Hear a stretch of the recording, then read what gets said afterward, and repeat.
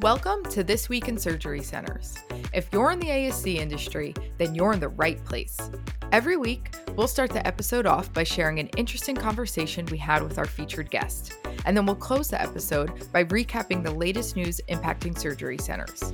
We're excited to share with you what we have, so let's get started and see what the industry's been up to. Hi, everyone. Happy Valentine's Day. Here's what you can expect on today's episode. Lisa Rock is the president at National Medical Billing, and she's here to talk with us about all things related to payers and how they impact your revenue cycle. We'll specifically dive into payer trends that ASCs should be aware of. In our news recap, we'll cover marketing your ASC, tips from 55 industry leaders on successfully running your surgery center, tips for post-op nausea and vomiting, and of course, end the news segment with a positive story about a boy's classmates who made him a prosthetic hand in their engineering class. Hope everyone enjoys the episode, and here's what's going on this week in surgery centers. Hi, Lisa. Thank you so much for joining us on our podcast today. You're welcome. How are you, Erica? I'm doing good. We are so excited to have you on. I do feel like not much of an introduction is needed, but just in case some of our listeners aren't familiar, can you tell us a little bit about yourself? Sure. Well, my name is Lisa Rock, as you've already mentioned, and I'm the president of National Medical Billing Services. We're a full-service revenue cycle management company based in Awesome. St. Louis. Ooh, I like that. And again, I feel like no introduction is needed for National Medical Billing, but fill us in on a little bit more about what you guys do and how many ASCs you work with, your presence, all of that good stuff. Okay. Well, we manage the rev cycle for the entire outpatient surgical episode of care. So that would include the facility, which is the surgery center, or HOPD. Also, the professional side, which would be the surgeon's fee, the anesthesia piece, and then any ancillary services that might go along with that, such as lab or DME, something like that. So just about anything that a patient would see clinically in the outpatient surgical episode of care, we would be able to handle the billing for that. Okay, so today we're here to talk about revenue cycle trends for 2023, which is always timely and interesting. And I feel like our industry can't get enough tips and tricks for how to kind of improve their revenue cycle processes. So we're just going to dive right in. First question, what are some coding trends that you're seeing?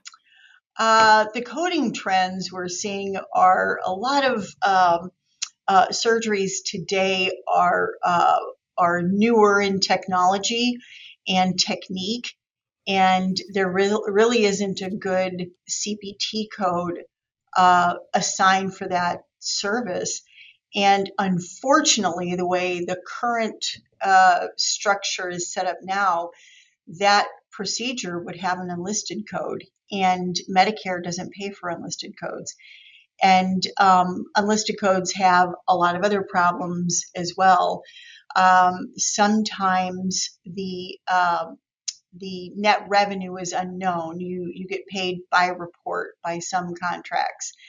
And if you're not sure what you're going to get paid and your accountants are looking at net revenue at time of charge posting, except for maybe the unlisted codes, which are sitting on your books as gross, it's a little difficult to measure and manage.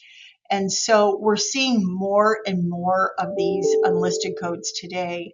And then, and I'll also mention too, sometimes surgeons want to get the closest thing to that code, and you just can't do that. What we have to figure out is how we can get the system to move faster to keep up with the newer procedures and the newer technology that we're seeing so much of today. And then one more piece to that, I would mention, sometimes the enlisted codes require pre-authorization. And now we're going down a whole new rabbit hole with that. So I would say that that's a trend that we're seeing more and more of last year and today, especially in orthopedic surgery. Yeah, I feel like the pre-auth stuff is coming up so much more often than it was previously, and it's getting harder to kind of identify those cases that require pre-auth.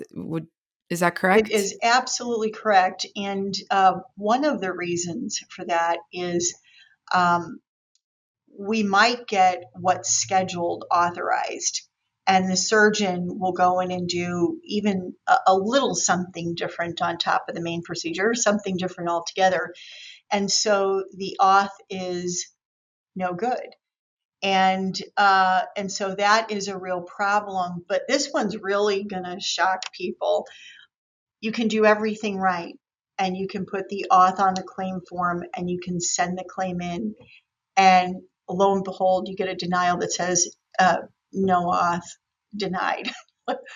So you call and you tell the payer the auth number is on the claim form, and they say, oops, my bad, we'll go ahead and reprocess it. And so you've just lost like 2 to 3 weeks of deposit for that surgery, and it's happening more and more today.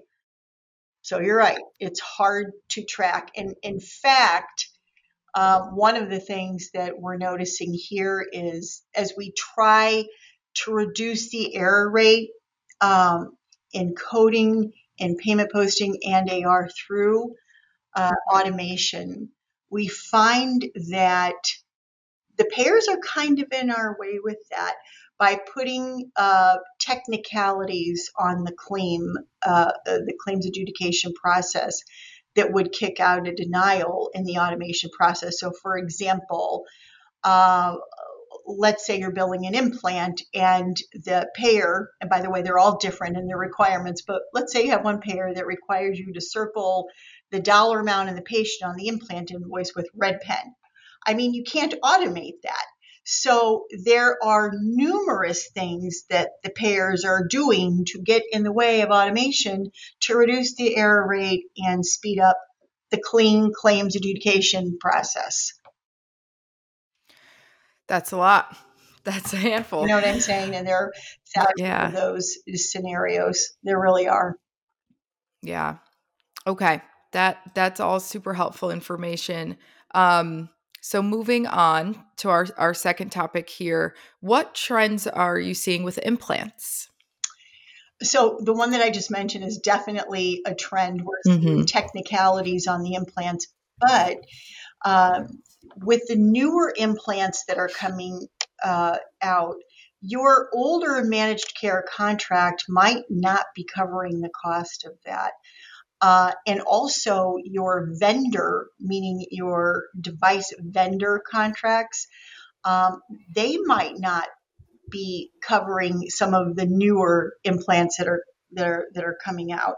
So you need to look at two things: your managed care contracts and your vendor contracts, and make sure that you're uh, controlling the new technology through both of those avenues. Because it is not uncommon for a very expensive, meaning a high cost implant case to fall in a bucket by a particular payer that doesn't pay for implants. And so the more you do those cases, the more you're losing real cash because you have to pay that vendor uh, Hmm. within 30 days, the device vendor. And if you negotiate a certain rate for an implant, and this particular newer implant is outside of the scope of that contract, you're paying a higher rate than you think. So there are two areas to look at with the newer implants. So that's definitely one of many implant issues that I can talk about. Um, yeah, I'm sure another one will come to mind when you're asking me another question. Yeah. No, and it's interesting that we're talking about implants too, because I feel like that's coming up more and more on our end as well. Like how can you determine the profitability of a case when implants are involved. And this is obviously just one piece of it, but yeah, it's definitely such a hot topic right now. Well, and some of the payers have contracts with implant vendors such as IPG. So Mm-hmm. you're talking about the process of handling an implant being different with the payers in your facility. So you're asking someone to stay on top of all of those different procedures by payer, and that's hard to do too. Sure. Mhm. Yeah, a lot of moving parts there. Switching gears a little bit, what are you seeing with commercial payers? Um, well, there's definitely a move to um, control cost in current reimbursement methodology. So we're seeing something like COPS, for example, that the Blues are using, and it is a reimbursement methodology that mirrors Medicare HOPD. And in many instances, it's not favorable to the ASC, and it's very different. It's a very different look compared to what we're used to seeing in this environment. So something that has to be looked at, um, um, with a magnifying glass, really like line by line. So we're seeing reimbursement methodologies changed. We're seeing denial rates for everything you can think of increase by a lot. Medical necessity, the auth issue that I talked about. And it's difficult now for any AR department in the country to stay on top of what's happening. It's not difficult to make a call to an insurance company or check a portal or whatever, but to figure out what's going on, fix it, and get that claim paid, that's a lot of work, and it's very difficult to do today. It really is. Yeah. And how do you think surgery centers can continue to build out their relationships with payers? Like, is it possible to have that more one-on-one relationship so when you do pick up the phone, you can get to somebody faster, or just kind of get more on the same page as the payers? It's much harder than it used to be. So Yeah. um, we used to be able to take our reps to lunch and get to know them, and they would get to know our practice, and we would develop a good relationship with them. Those days are pretty much over, and and today, um, when the payer market is dominated by self-funded plans, it means that the payers uh, don't really have as much of a say as they used to. It's really an employer driven market today. So now we're talking about how do we develop a relationship with the employers? And that's really, I think, the way we should be looking at this landscape today is developing a relationship with the people that actually pay the claim. And probably Hmm. 65 to 70% of the time, it's the employer groups in these self funded plans. So it's kind of hard to have a conversation with one of the big four when they're simply an ASO or administrative services only model. And their whole mission, right, is to drive down the rate as much as possible so that they can keep that contract with the employer group. That's really what it's about, the bottom line. So it's a very different environment today and hard. So I Sure. don't have a good answer for that one, other than know who your larger employer groups are and try to work with them directly. Yeah, no, that's helpful because I do feel like that's a conversation we end up having sometimes, and I'm always looking for an answer to that question. So Mhm, it's definitely hard to come by. mhm. What does the out of network landscape look like today? Uh, so a gazillion years ago, when I started in this business, I was managing an ortho group, and we were actually out of network with Medicare. Can you believe that? I don't No. hear about that very often today. So I've been I've been swimming in the out of network arena for a very, very long time. It's always been hard. But Mhm. today, we're seeing the squeeze put on the surgery centers in the out of network environment. So um, there's language if your facility is participating with a commercial payer, we're seeing language that if you bring an anesthesia group that's out of network, or if you bring in a surgeon that's out of network, or a lab where you send your pathology to, you could see your facility reimbursement reduced 10, 20, 30, even 40%. Some of the contracts are written, if you bring it out of network, we're not paying anything at all. So there are the carriers have their ways, and you may want to stay out of network. And in some instances, it makes sense if you're not getting a fair reimbursement, because if you sign a bad contract, I mean, how long are you going to be in business? So if the carrier is not willing to work with you, and it's a tough market, and you have to know what you're doing when you're sitting down with these folks. Sometimes staying out of network is very difficult. First of all, the work that you have to do on the front end, understanding what an SPD is, looking it up, understanding how that claim is going to pay. Many times the claim will pay at a Medicare rate. So if you take an out of network charge of, let's say, $10,000, they can go for a lot more than that. And you apply a Medicare allowed amount, let's say $1,000.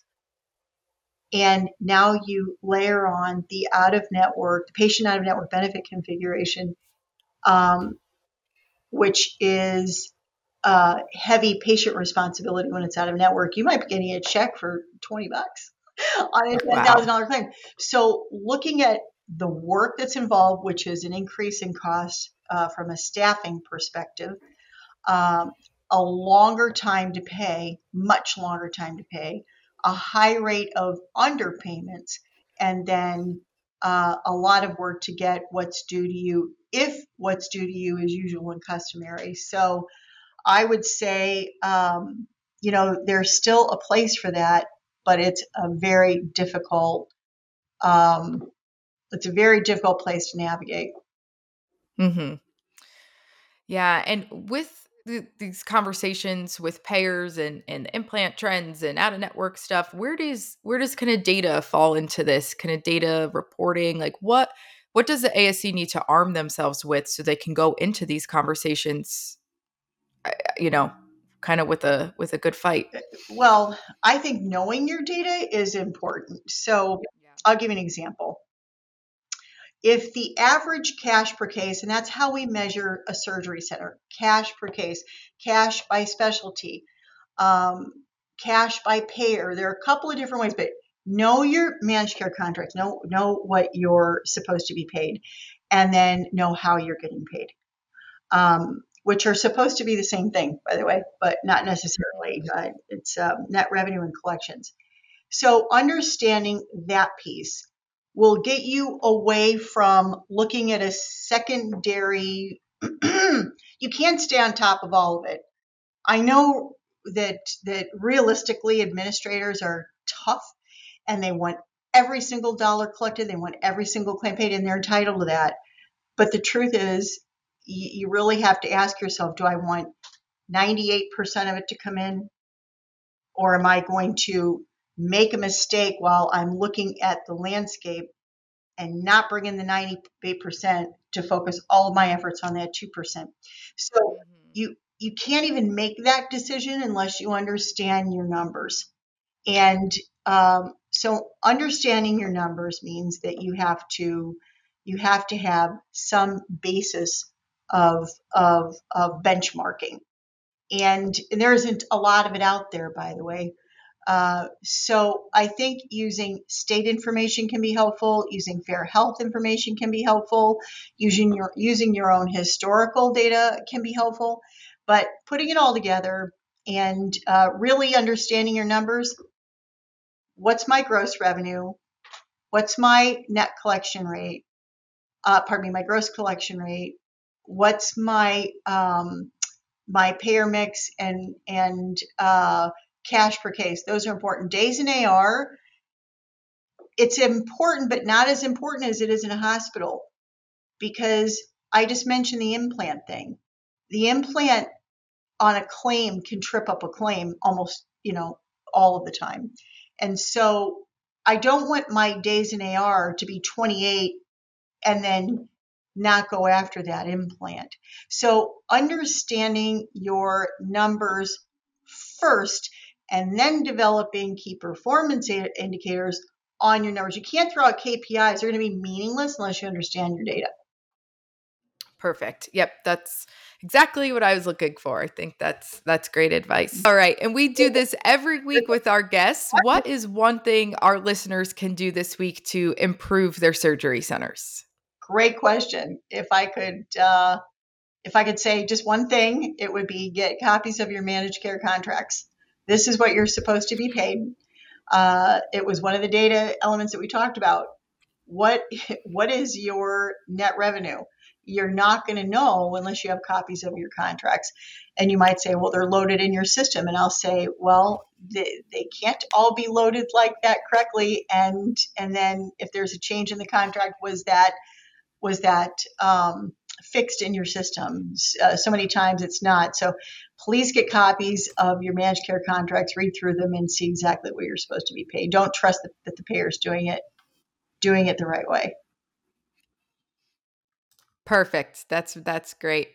All right, Lisa. Well, I sincerely appreciate your time and thank you so much for sharing all of your advice with our listeners. You're welcome, Erica. Thank you.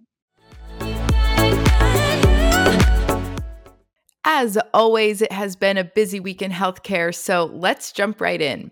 Our first story comes from the February edition of ASC Focus again, and it's all about marketing your surgery center.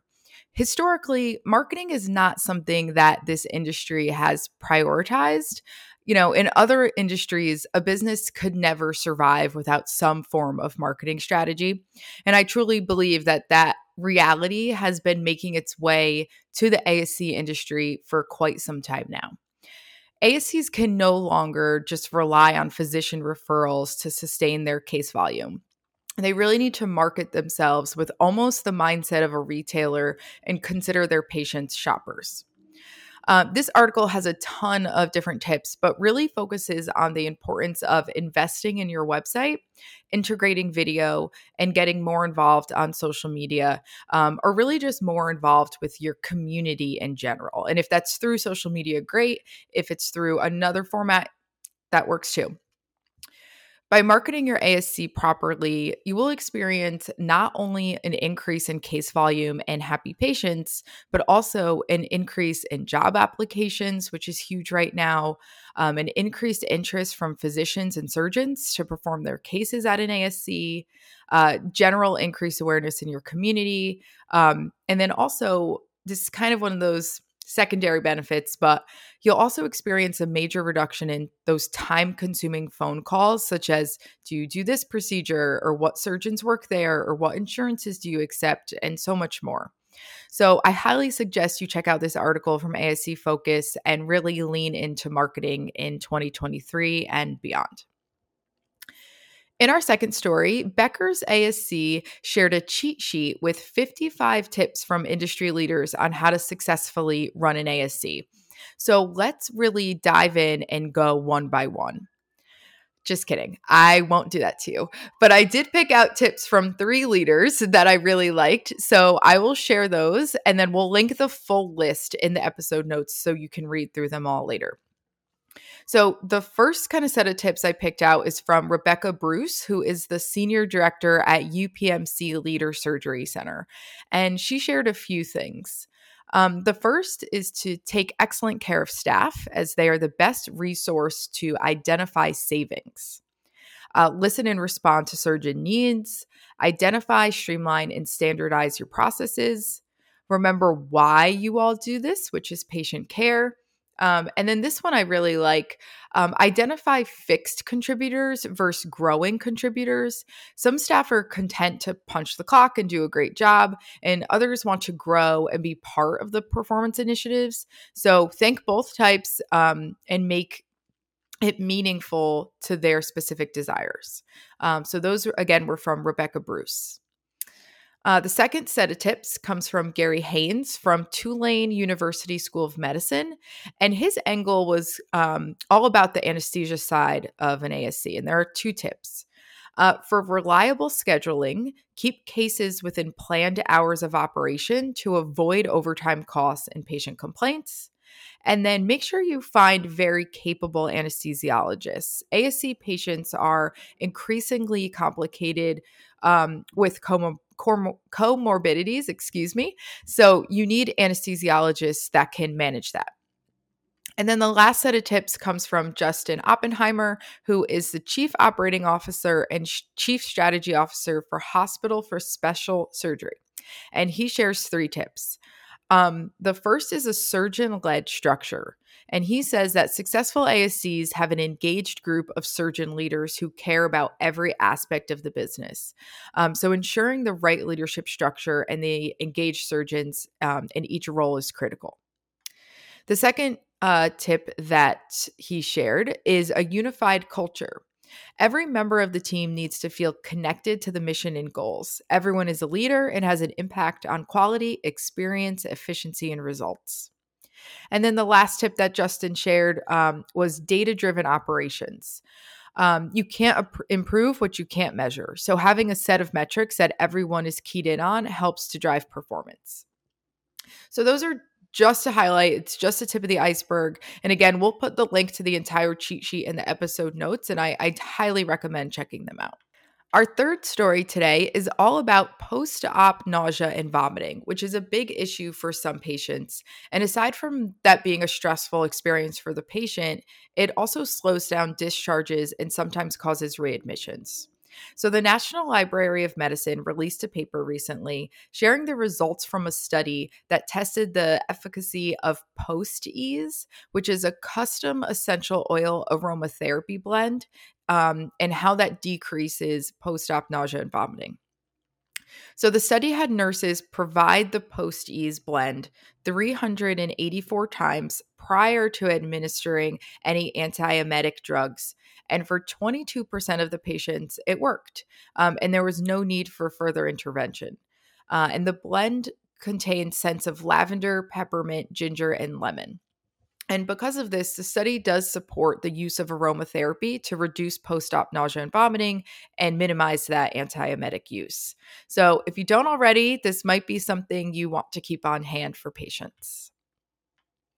And to end our news segment on a positive note, 3 Tennessee high school students created a prosthetic hand for their new classmate. Sergio Peralta was born with a hand that wasn't fully formed, and it was something he was trying to hide from his classmate when he switched high schools. When the engineering teacher found out, though, he told Sergio that some of his students might be able to help him, and 3 of them jumped at the chance to build him a prosthetic hand.